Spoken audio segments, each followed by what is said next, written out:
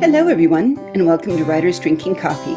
This is a podcast of a bunch of writers sitting around drinking tasty beverages and talking about writing, publishing, and the whole creative process. We do not censor ourselves, so consider us PG-13. Your writers today are Chaz and Karen Brenchley, John Schmidt, and me, Jeannie Warner. This is episode 118, Beans, the Best of Chaz Brenchley. I'm excited to do this because Chaz, one of our own, has new stuff coming out, and it's very exciting. I'm excited to do this, but I have to confess I was the one who came up with beans because he makes such fantastic beans. But tell us about your book, Chaz. Wait, which one? That's what I was going to say. Which book would you like to hear about first? Actually, no, let's do everything in all the wrong order, because then we will... Because then it doesn't matter what order things are if everything's all in the wrong order. Oh, yes. God, I can't believe you queued that up so perfectly. So everything in all the wrong order, besides being the description of how we're going to discuss things, is... It is a thing I have yearned for 30 years, probably. When I was possibly 40. When I was actually 45. When I was a teenager and reading science fiction devouringly, I practically read nothing else apart from school books. There was this commonplace thing that science fiction writers who published a lot of short stories, they would have collections of their short stories published every few years. And then as they moved on towards the end of their careers, there would be a best of collection. And I pined and I yearned for a future in which I would have a best of collection. And now I do. It's called Everything in All the Wrong Order, The Best of Chaz Brenchley. And it's a beautiful, beautiful book. It's from Subterranean Press, who make beautiful, beautiful books.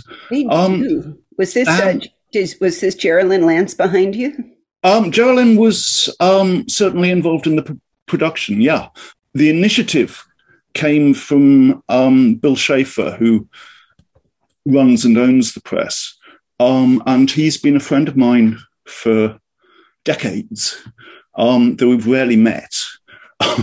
We got to know each other through writing actual letters on actual paper, because it was pre-email. And then he used to phone me on a Sunday morning, my time in the UK, and Sophie Cat would lie across my shoulders and purr into the telephone all the way to America. Yeah, so we've been friends forever.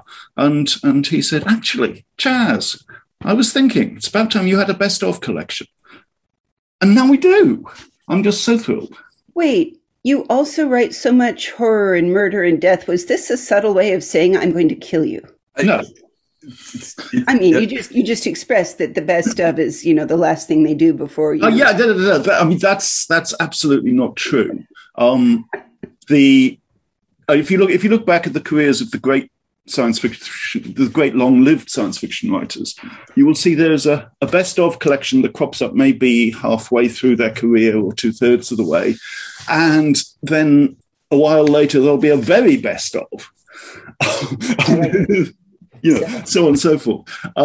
Because, of course, people want to see copies of, the great stories, the famous stories still going the rounds. But, of course, by the time somebody has published their best of, it's perfect. I would have 3 or 4 copies of a particular story in various collections and anthologies. And so you're always wanting to include new ones as well. I mean, this is called my best of, and it has 3 stories that have never been published before. So it's a bit arrogant, but... Well, that makes all the wrong order then, unless they're at the very end, or... No, they're not. Actually, I mean, I'm determined to insist that the stories are absolutely in the exact right order. The title comes from a short story I wrote, ironically enough, called Everything in All the Wrong Order, which Bill, the publisher, said, I'd really like to call this collection Everything in All the Wrong Order, but I can't remember if that story is good enough to be in this collection.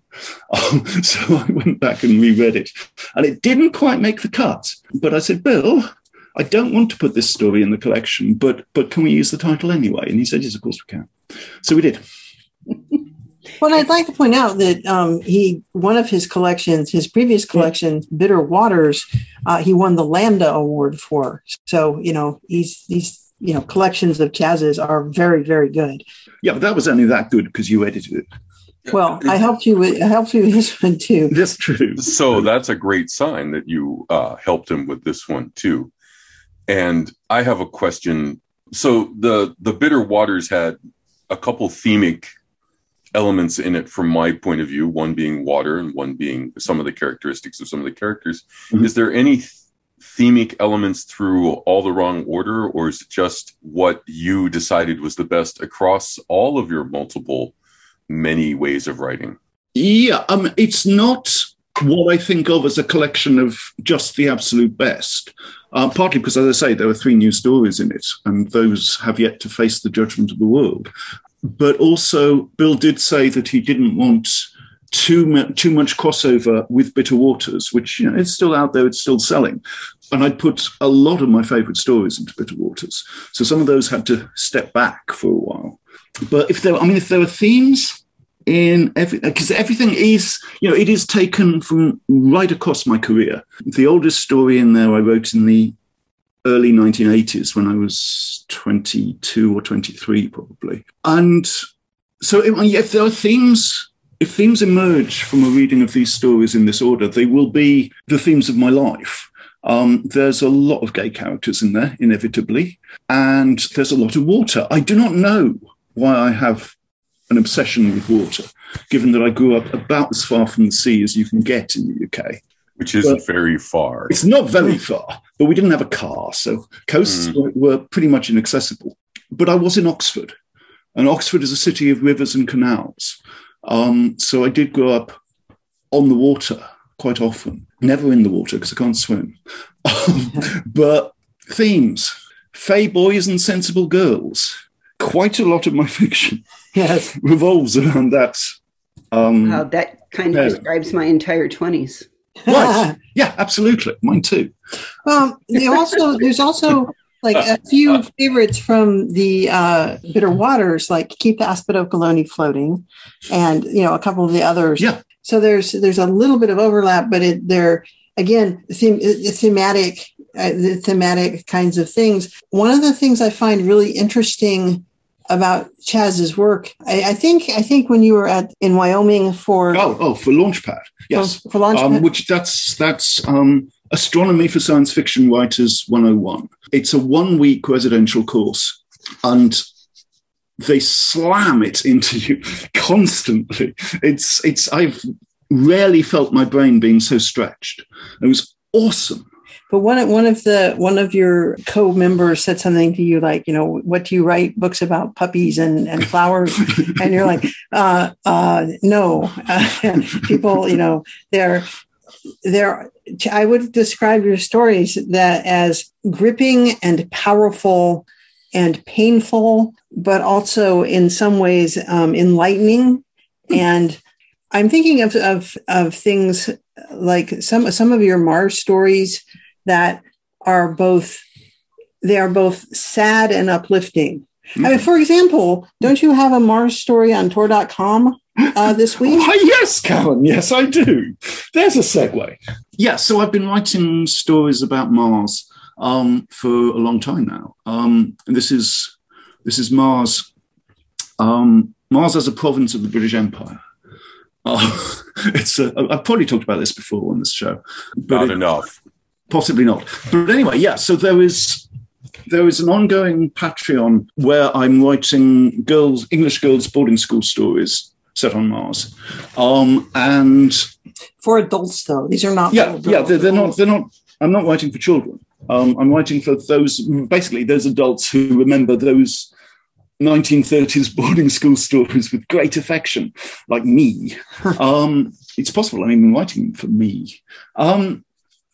And there is a novel that I have failed to complete about 3 times now, which is about Rudyard Kipling on Mars, and I will get back to it. And there are a couple of novellas around that I'm still fiddling with, and at the moment, there are a few short stories, one of which deals with Oscar Wilde on Mars, And that's really the most serious writing about this culture that I've... And what was the title of that one? The title of the Oscar Wilde one was the Astrakhan, the Hamburg and the Red Coal. And wasn't that in somebody's destroyed? Queers Destroy Science Fiction? Queers Destroy Science Fiction. Yes, it was. Really? I didn't know that. Yes, it was. That's where it's first appeared. Edited by Sean and Maguire. Yeah, so when I'm feeling serious, I write a short story about Mars. And the Tor.com story is up now. It's called The Station of the 12th. It's Chaz being serious and melancholic. A lot of my stories are melancholic, I find. I wonder why, dear. I can't imagine. It's your humors. Yes. Is it? No, I think that's really it. I really do. Well, does he eat too many beans? I found it a relief to melancholy in these uncertain times that we do not forget those. But I don't want to say anything more. So sure. I can't disagree with you that it's melancholic, but I found it in its way a relief to melancholy. So I have to ask, do you have any Martian cookbooks available? Oh, segues. We're doing it so well. Transitions, we call them in writing. Yeah. So there is, the thing is, I do cook. I cook quite a lot. Excellently well. Wonderful. Quite well. I gained so much weight after marrying him. I'm sorry. It's all my fault. And by definition, a girls' boarding school has to have a famous cook. So the Crater School has Mrs. Bailey. And for a few years now, I've been posting Mrs. Bailey's recipes one by one on Medium. And you can find them there should you want to go and look. And it's under Mrs. Bailey's Martian Kitchen, I think. A very old friend of mine and a very nice person, Cheryl Morgan, runs a small press in the UK. And Wizard's Tower Press? Wizard's Tower Press, as it happens, yes. And she wanted to publish the Crater School books as I finished them. So I said, yeah, sure, fine, woohoo. And the first one is out now, 3 Twins of the Crater School. You can buy it in ebook, hardback, or paperback. I may possibly have mentioned while my agent and Cheryl and I were discussing this lot, I may possibly have mentioned that there was an emergent cookbook happening on Medium. And she said, I'll take that too. So at some point, I think we might have been hoping for this Christmas, but it's probably going to be next Christmas now.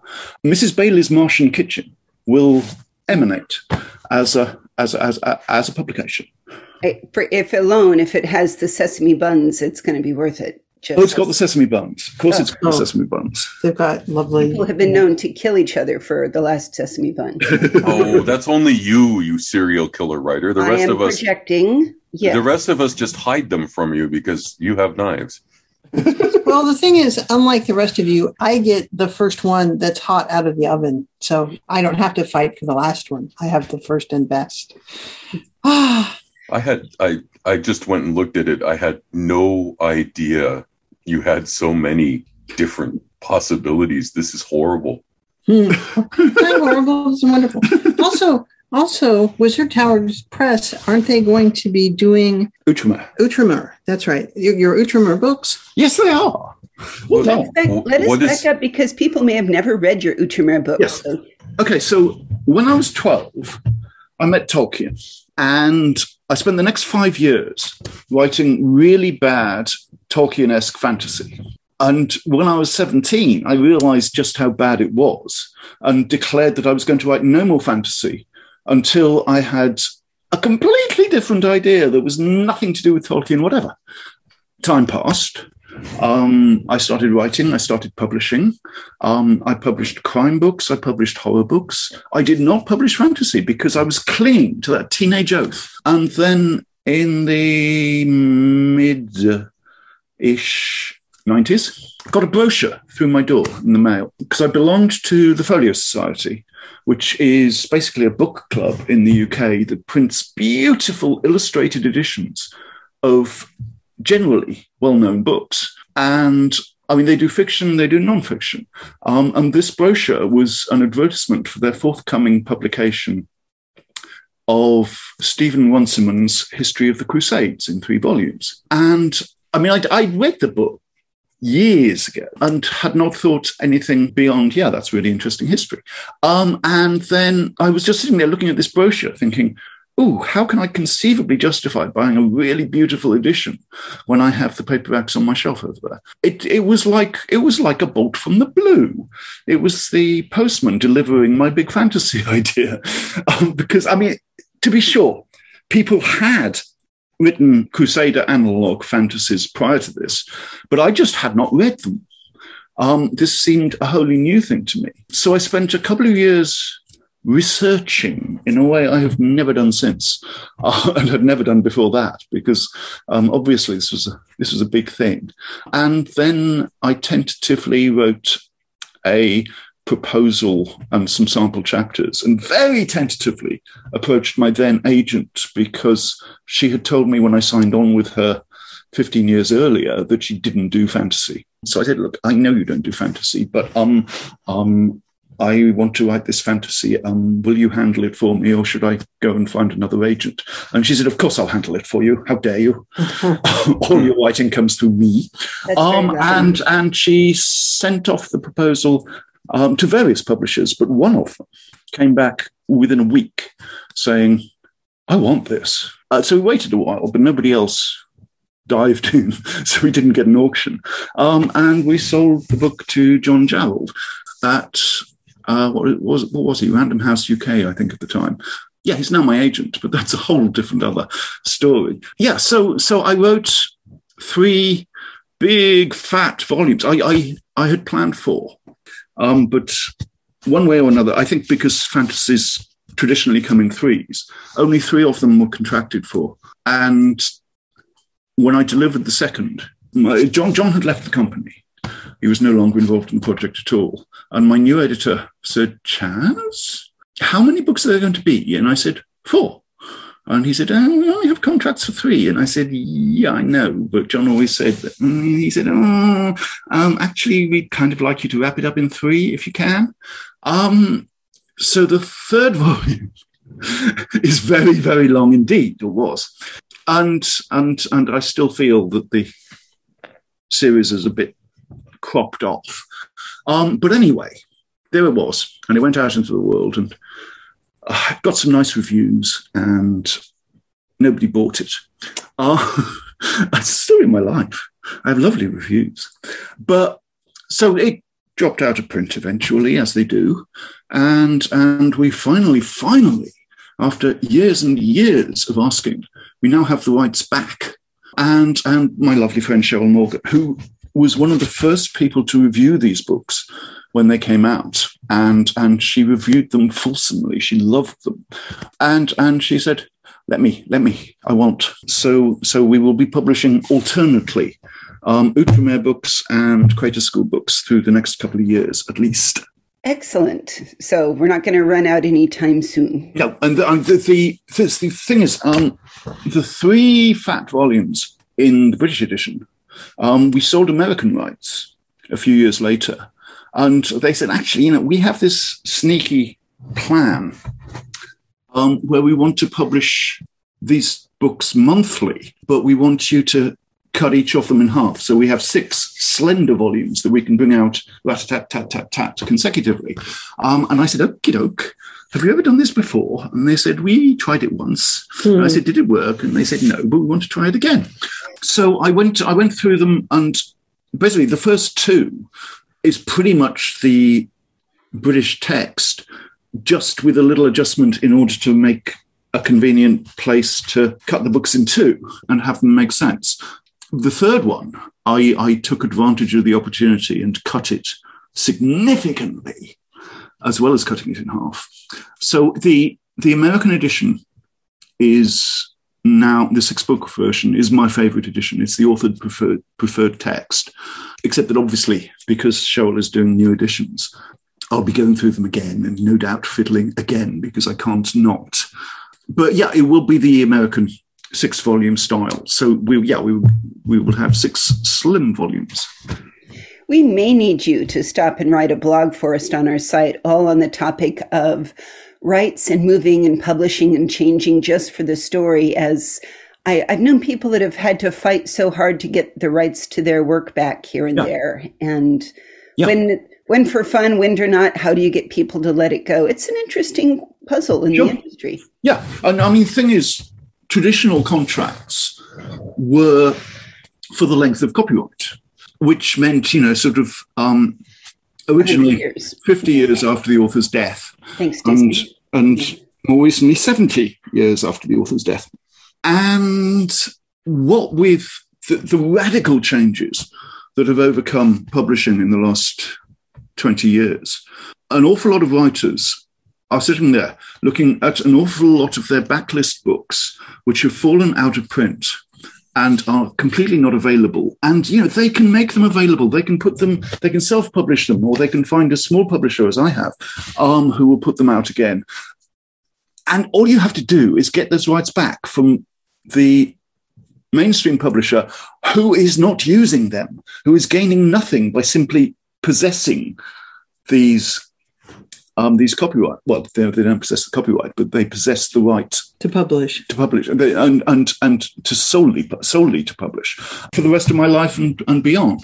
And they are yielding on this, but with a lot of with them big mainstream publishers, it's a very slow and difficult process because you have to argue for a change in the contract. And the other thing is that they say, but look, we have kept it in print. We have an ebook edition, and ebooks by definition never go out of print.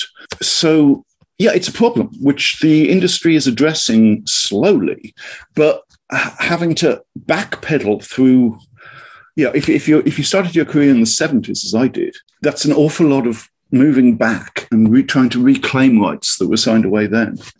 That is definitely tricky. I mean, how would we turn this around? Because I have two questions, the hard one and the fun one. If they then wanted to, say, make a TV series or a movie out of it, they have to go buy it from the publisher, I presume. Probably not. Most sensible agents, at any rate, will keep movie and TV rights off a publishing contract, right. Very firmly and explicitly. But this is one of the reasons, obviously, why publishers do want to just hang on to rights they're not currently utilising, because people do come along, a decade later and say, I want to make a TV series, because Game of Thrones has happened. Now suddenly grim, dark fantasies are very much Shadow and Bone, even the YA versions. Right. Yeah.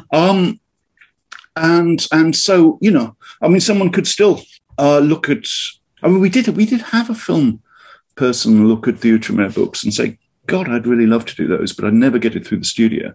And now they might. So yay. Yeah. But that's why they hold on to the rights, because if a film or TV producer had come to me 10 years or 5 years ago, last year even, and said, I want to do Outremer, then those books suddenly have a value again. And the publishers could bring out a tie-in edition when the film broke, and they would make lots of money in, which I wouldn't have resented, honestly, because I prefer. I've spent a professional lifetime, waiting for those big TV deals, and none of them have happened. So I'd rather just get the books back out there. I really would. Yeah, for a new generation, as it were, because they really are. The kids are all right; they're reading new things. Yep. Yeah. In terms of short bits and tour, Karen, didn't you get a poem published recently too? No, I sold a poem. It has not come out yet, but I sold it to Fantasy Magazine, which is online. I sold a poem. It's a reply to a poem by a very good writer that was that had been made into a cartoon poster that hung in my bathroom, and so I used to see it daily, and I thought, oh, that's a good poem, and then I read it for a while, and then I realized, I'm actually kind of pissed at that when you actually think about it, and so this is my reply. but I don't want to give away the name of the writer or the name of the poem until my poem comes out, because that's what Twitter's for.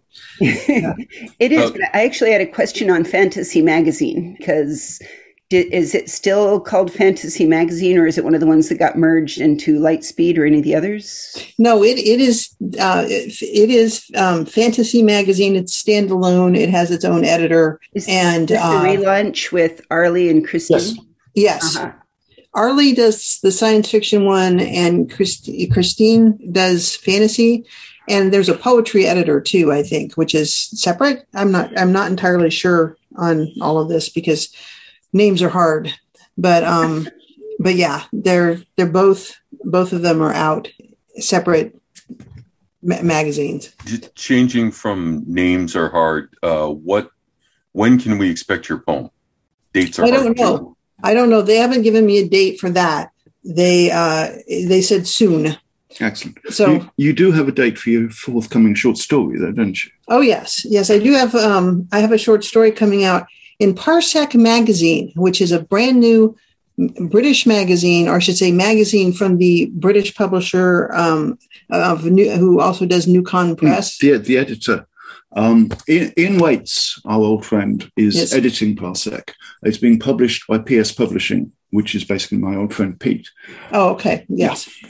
So anyway, I saw that this was that this was happening. Long story that I won't go into, but I saw that there was this new magazine, and I had finished this story that I had sent to an anthology, and I knew it wasn't right for the anthology, but they sent it back. So I sent it to him, and he's an old friend of mine, and he said, "You write?" And I said, "Yes, I do." And he said, "Oh, I really liked it. I'm going to save it, I'm going to save it in my the second look pile." And by the time I woke up the next day, I would like to buy this, and it will be in the second edition of the magazine, Parsec, Parsec, of course. And it's online only. So it's an online only magazine. It's just like an ebook, but it's a magazine. And it's in the November-December of this year issue. So it will drop in November. And it's called The Bayesian Theory of Wishes. And it's a Black Lives Matter story. And with a little bit of a Bayesian statistical theory and some other magic people and real human beings in it. And I hope people like the story as much as I liked writing it. So, well, we all look forward to it. As a matter of fact, we're going to put links to all of the stuff we mentioned and the writing and the thing coming out and the stories and Chaz's stuff that you can already buy on Amazon on our website, which is www.writersdrinkingcoffee.com. You can also find us on Facebook or Twitter. We love email. You've been listening to Writers Drinking Coffee, a labor of love and enthusiasm put together by the hosts. Our main web support magic is brought to you by Deirdre Schween, and our sound engineer and backup web spider is David Welsh. Our intro music is Pretty Maid Milking a Cow, and our exit music is Breakfast with a Morning Person, both by Michael Ingberg. You can hear more from Michael Ingberg on manyhatsmusic.com. And hey, thanks for listening.